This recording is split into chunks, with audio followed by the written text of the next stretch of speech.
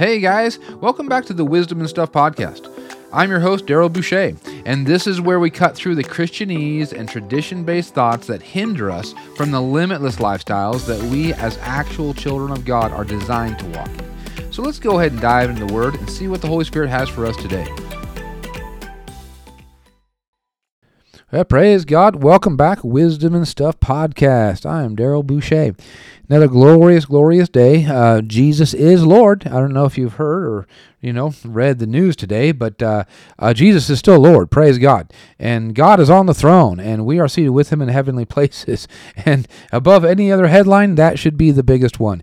Jesus is Lord of all. He is Lord of heaven and earth. He has reconciled all things back to Him, but the things in heaven, the things in earth, the things under the earth, all things have been reconciled to the Lordship of Jesus. And we, as children of the Most High God, as the brethren of Jesus, are ministers of that reconciliation. Glory to God.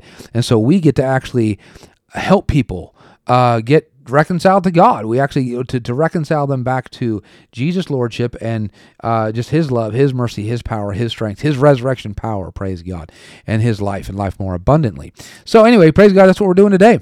And so I just want to just kind of equip you a little bit today to do that very thing. We are taking over the world. We are changing the earth around us, and we are part of the kingdom that is not made with human hands, and we are advancing, glory to God, in every way, shape, and form.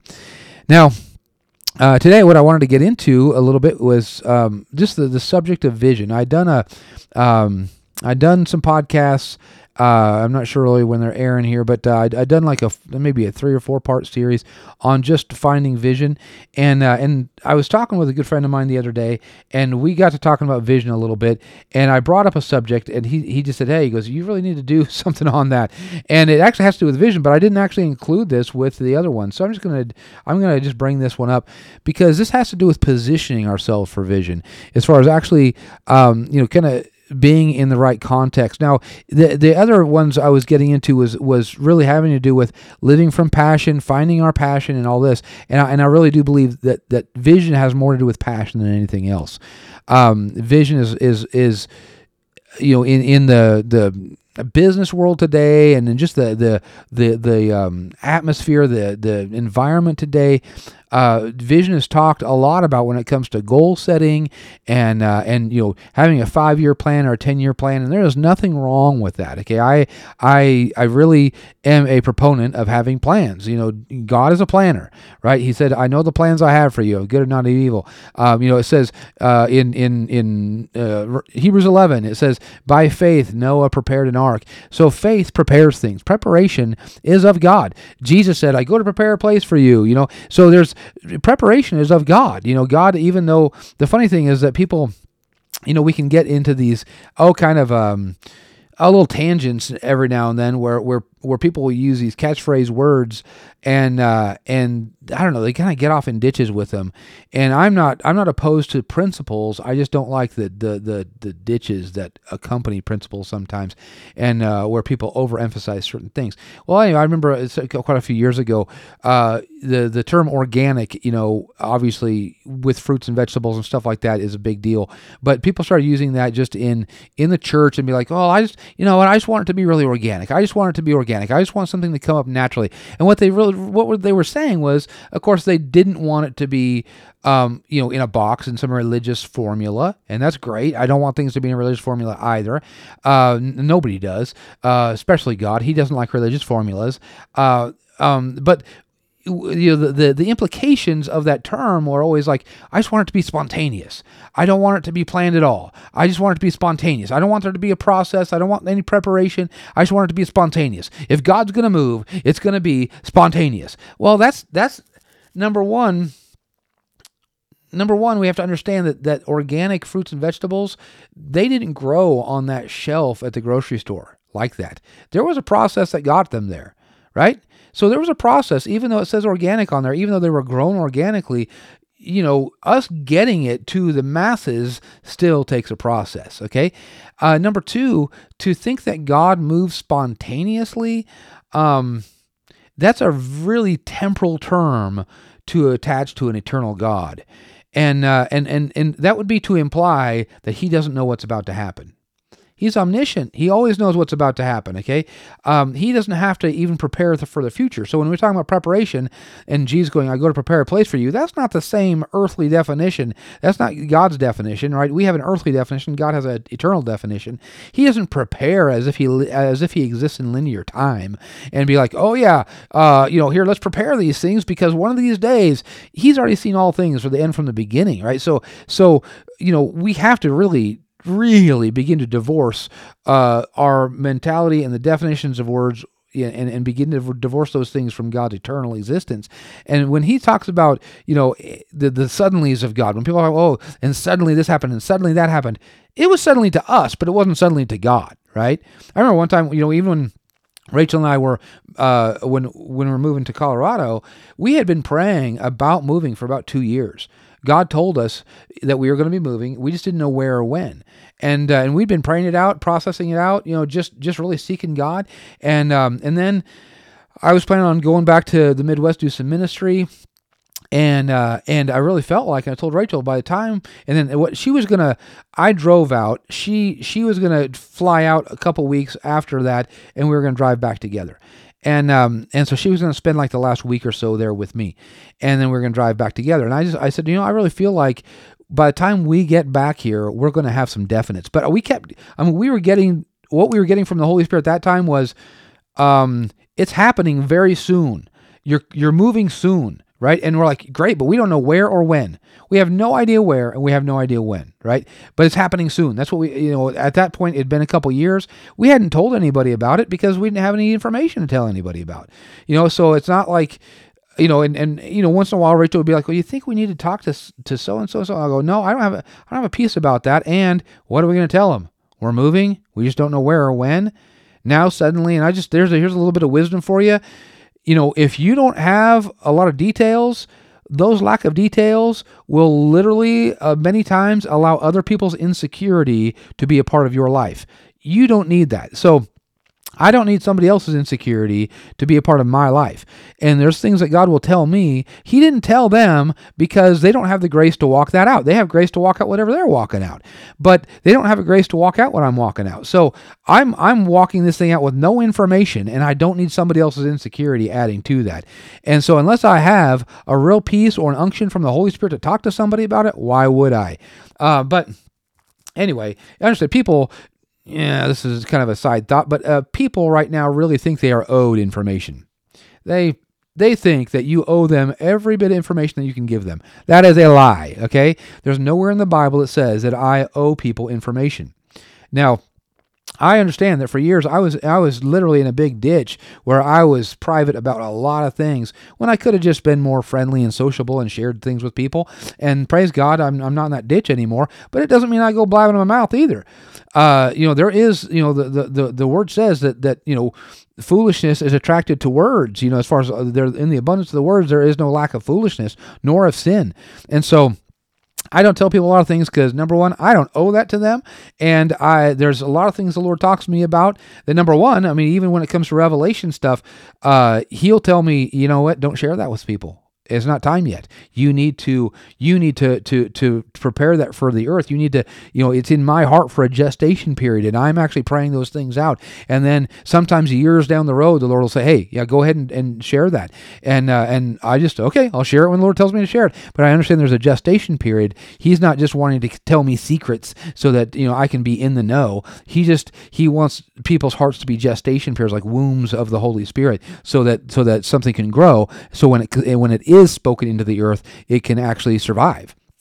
But anyway, there's other things like just details in your life. You don't owe that to people, even if they want to put pressure on you. People know me well enough not to even mess with all that because I am not going to tell them anything but what I feel like I'm supposed to tell them. So anyway, but the point of it is that we were praying into this thing, and so we got back to Oregon about the end of July, and so we had some direction on it. We really felt like we were supposed to move to Colorado. And so I said, okay, let's just pray about this for a week. And we'll pray about it for a week, and we will nail down the where and the when. And so within a week we had it. We were like, we're gonna move to this part of Colorado, and we were gonna move on October 4th. That was in 2 months. In 2 months. Now you understand, that's when we could start telling people. That was when we actually had information. But they were like, wow, that was so fast. It was not fast. We'd been praying out for 2 years. Now, to them, it might have looked like a suddenly. To them, it might have looked like everything happened very quickly. And yeah, we had to get packed quickly. Now, you understand, we had already been packing. We knew we were going to move. We started packing back in like February. We started packing. And so all the non-essentials that we have, which we have a lot, we had a lot of non-essentials. We were packing them up, and we had a little outbuilding, and we were just putting boxes out there and just store them. And we were packing things up, doing things. We were repainting walls in our house. We were getting ready so that we knew when the time came we would be ready. And we left most of the house intact, what we were living with and everything else. We weren't surrounding ourselves with boxes or anything because we had that outbuilding. But at the same time, we were preparing for something that we didn't know when or where it was going to happen. And so when we announced it, to a lot of people, they're like, wow, that's really fast. Not to us. It was a suddenly to them, but it wasn't suddenly to us. And so this is what we have to understand. When people think about the suddenlies of God, it's never sudden to God. Okay? It's never. It's not like God, I'm putting this in a very temporal term, but it's not like God woke up today and go, here's what I think I'm going to do today. He doesn't just have some kind of harebrained notion. He's seen everything before the foundations of the world. Okay? So when we even talk about things being organic, it's not like it's spontaneous to God. God already knew this. He already saw this. He already knows what's going on. But somehow we place value on things that honestly has no bearing with the kingdom of God. It doesn't even make sense with the kingdom of God. But just really, getting into understanding vision and passion. So when people talk about vision, right now, there is a lot of podcasts you can listen to, and I'm not even saying that they're not valuable. They are valuable. Talking about getting your vision, getting goals out there, getting things set, getting a 5-year or 10-year plan. There's nothing wrong with any of that. I'm very much in favor of people having vision and more so having passion about what they're doing. I would rather you have passion than just a goal. I want you to have passion that fuels your goal. Okay, but then you have a generation right now, and this is what I was speaking into in that other series, was that we have a generation, and they're not just a set age group, but there's a lot of people on this earth that have no idea how to get vision or how to get passion. And so they're just doing it in a way that it's just about goal setting. It becomes a formula about goal setting, or it becomes a formula about achievement, where it's like, oh yeah, in 10 years I'm going to do this, in 5 years I'm going to do that. And there's nothing wrong with setting goals. Nothing wrong with setting goals as far as how much you want to, what you want your prayer life to look like, or how many books you want to read, or personal growth, or different things like that. That is great. I mean, I am totally in favor of that. In fact, I encourage it. I would much rather people have goals than sit and do nothing, or just sit and idly, not press into self and personal growth with God. But the point is, I don't want our lives are not meant to look like a corporation. Our lives were not meant to look like a board meeting where we have old business, new business, what we're doing next, what we're doing this, set these goals, get this budget, do this. Now those are all necessary to run a business on the earth, but they're not a key ingredient to your heart. Okay, those come from your brain.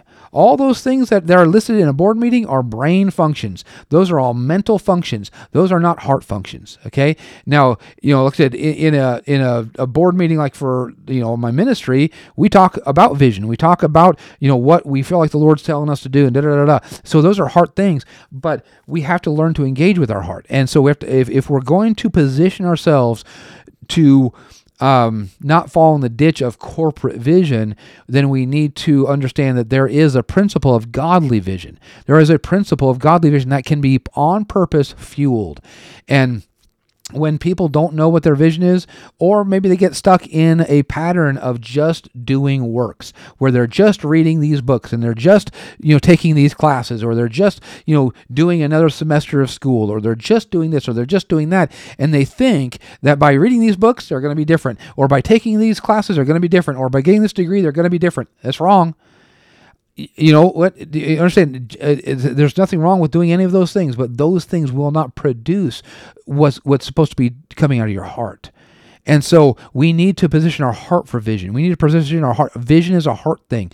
Vision is something that comes from our heart, not our head. And that's why I connect it so tightly with passion. Now, over in Habakkuk, or however you want to say it, I don't get doctrinal about pronunciations of biblical words, because I think that we are pretty far removed from how the original language is and all that. So some people get doctrinal about that. It's okay if you want to be, that's fine. But here he says in Habakkuk or whatever, chapter 2, this is like, I'd say the paramount, the big vision text, right? Where he says, write the vision, make it plain so they can run with it. And I love that. That's a great thing. We should be writing things down. We should literally be writing vision down. We should be writing what the Lord shows us down. And there's nothing, this is biblical. This is scripture right here. But when we turn that into a corporation mantra instead of a heart thing, that's where we are running into the wrong ditch on that. But I want you to see something here, though. It's chapter 2, verse 1, and this is what most people, when they are talking about vision, they don't back up and read what Habakkuk, as a prophet of God, said he was going to do to prepare himself to get the vision that God has for him. He says in verse 1, he says, I will stand upon my watch and set me upon the tower, and will watch to see what he will say unto me, and what I shall answer when I am reproved.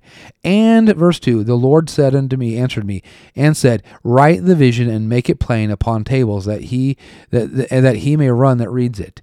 Okay, so we're really big into writing the vision.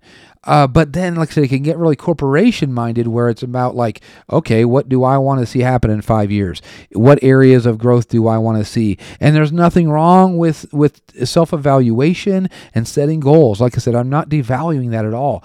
I just don't want to get into a ditch where we become corporation-minded instead of eternally minded. Now, and to safeguard ourselves from that, we do verse 1. Verse 1 says, I will stand upon my watch. I will set me upon the tower, and I will watch to see what he will say unto me, and what I shall answer when I am reproved. Now, in verse 1, he says, I will stand upon my watch. He's using an illustration of that day where, many of the cities had a watchtower. Basically at some point there was a gate.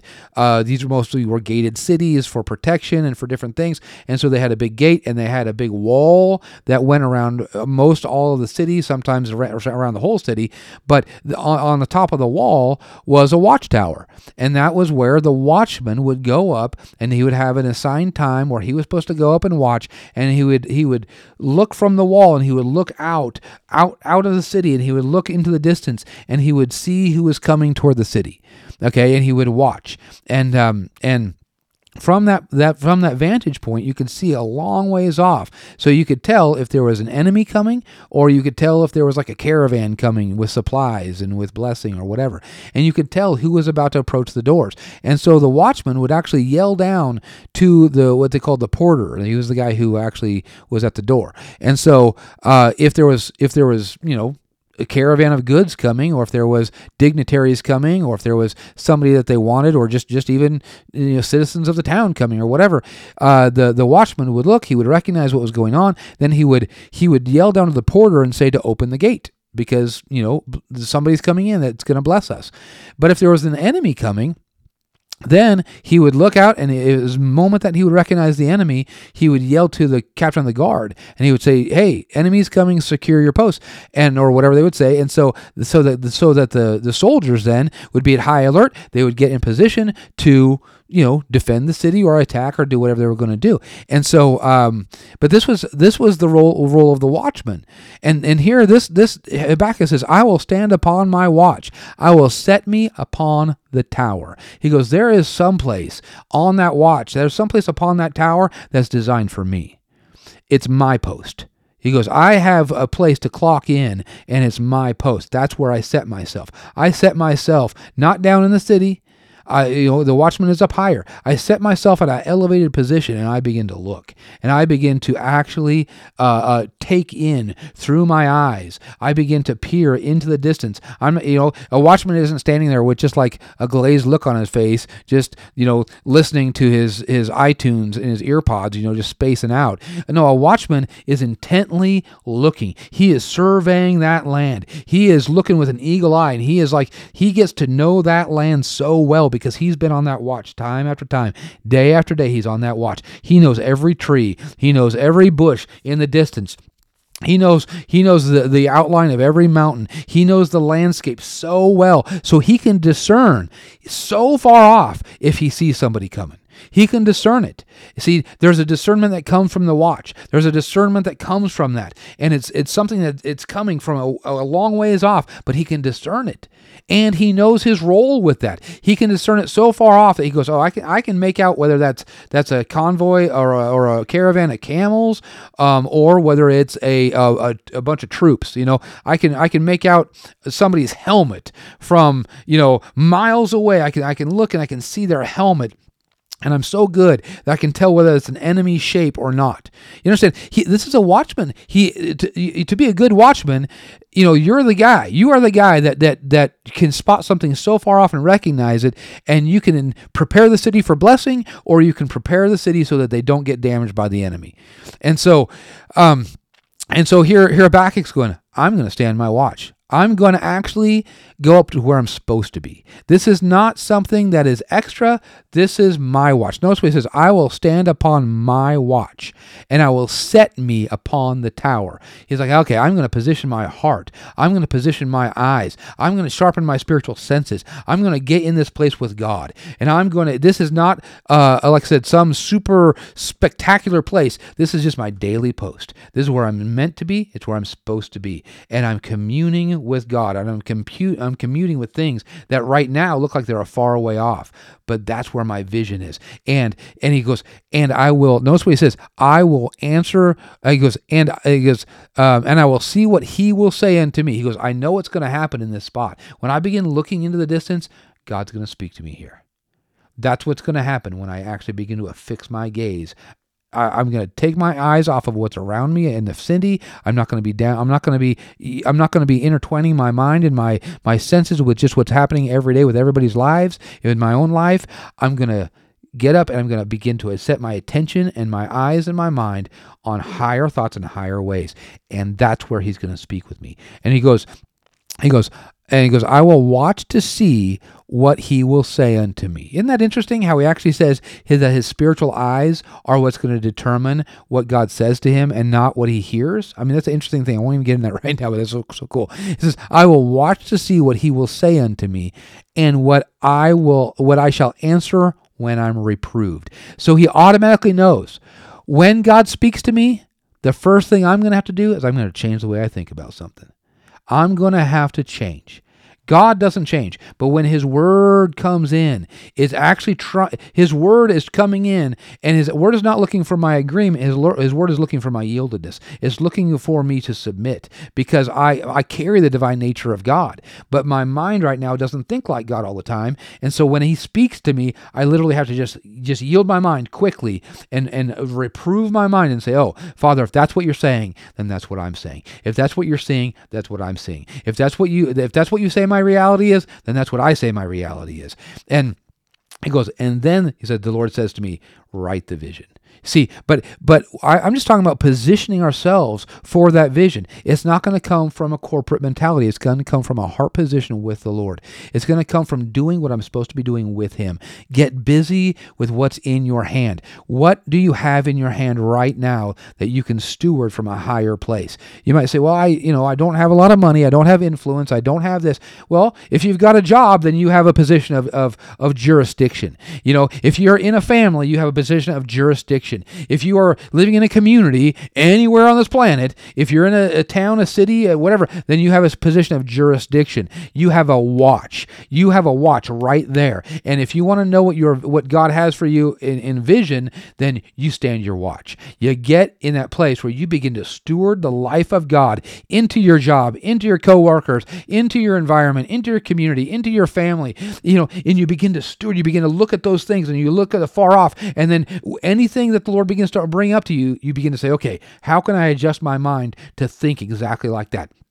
How can I adjust my thought to his thought? How can I just be quick to let go of the lower thoughts and grab hold of those higher thoughts and say, okay, Father, what do you want to say today? What are you saying today? Not what do I want today, but what do you say today is reality today? And that's where we stand our watch. And when we do that, not only do we protect our jurisdiction from the enemy, we also allow the blessing to flow into our community and into that jurisdiction. But that's when we prepare our heart for the actual vision that God has for us. If we want to have vision, if we want to find the passion, if we want to do these things, begin to take your place in prayer. Take your place in just, I'm telling you, just take 15 minutes a day, 20 minutes a day, and begin to position your heart and say, okay, I want to stand my watch over my city. I want to stand my watch over my family. I want to stand my watch. God, what are you saying today? What are you saying about this? Show me what you're saying. Show me what you want me to see. Show me the vision for my family. Show me the vision for my community. Show me the vision for the people who I work with every day. That's where our vision is hidden. Our vision is hidden within our ministry to the people around us. Our vision is hidden within our watchman duties over the people around us. Our vision is magically hidden in those things, so that when you begin to do those things, you'll begin to walk out your vision. I began to simply do simple things every day that were just really coming naturally into me as I was praying and as I was reading and just growing in the things of God. The next thing I knew, I was walking out my call. Literally, it's just like I was walking it out. I didn't have to go and conjure it up or anything. It literally overtook me. And that's what it's supposed to do. And it's going to look different on everybody. I'm not saying it has to be, there's no pattern to it. But at the same time, this is not a striving mentality where you have to sit down and write down a 5-year goal for what God's called you to do and be. I have no idea. I have no idea what God's called me to do or be even tomorrow. But I can write down goals that I have, and I can say, okay, Father, but for me to know my vision, for me to know how to clearly get to what you want to have for me, I got to stand my watch. And I got to be the watchman over my family, my job, my community, whatever it is. But take your watch. And as you do that and do it so consistently and become so attentive that you know the landscape of that realm. You know the landscape of your prayer life. You know the landscape of the spiritual realm that you govern. You know the landscape. So you know when the enemy sets foot on that territory 5 miles away. You're like, wait a minute. That ain't right. And so you can actually engage with the things of God in such a way that you can prevent things from happening, or you can allow blessing to come in. But vision begins where we actually stand upon our watch and we get very adamant about doing what God's told us to do. Don't worry about the 5-year, 10-year plan.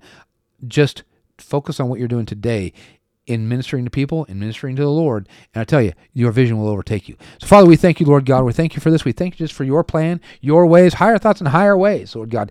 And we just thank you right now, Father God, for this vision that you have for us, Lord God. It's not a corporate thing. It's not just based on organization and administration and setting goals. Father God, even though those are valuable, Father God, we know our heart is actually filled with you. Our heart actually has the DNA of you. Our heart actually has already seen what you have for us, and it simply wants to just let it out. And so, Father, just show us even today, how do we stand upon our watch? What's the first step?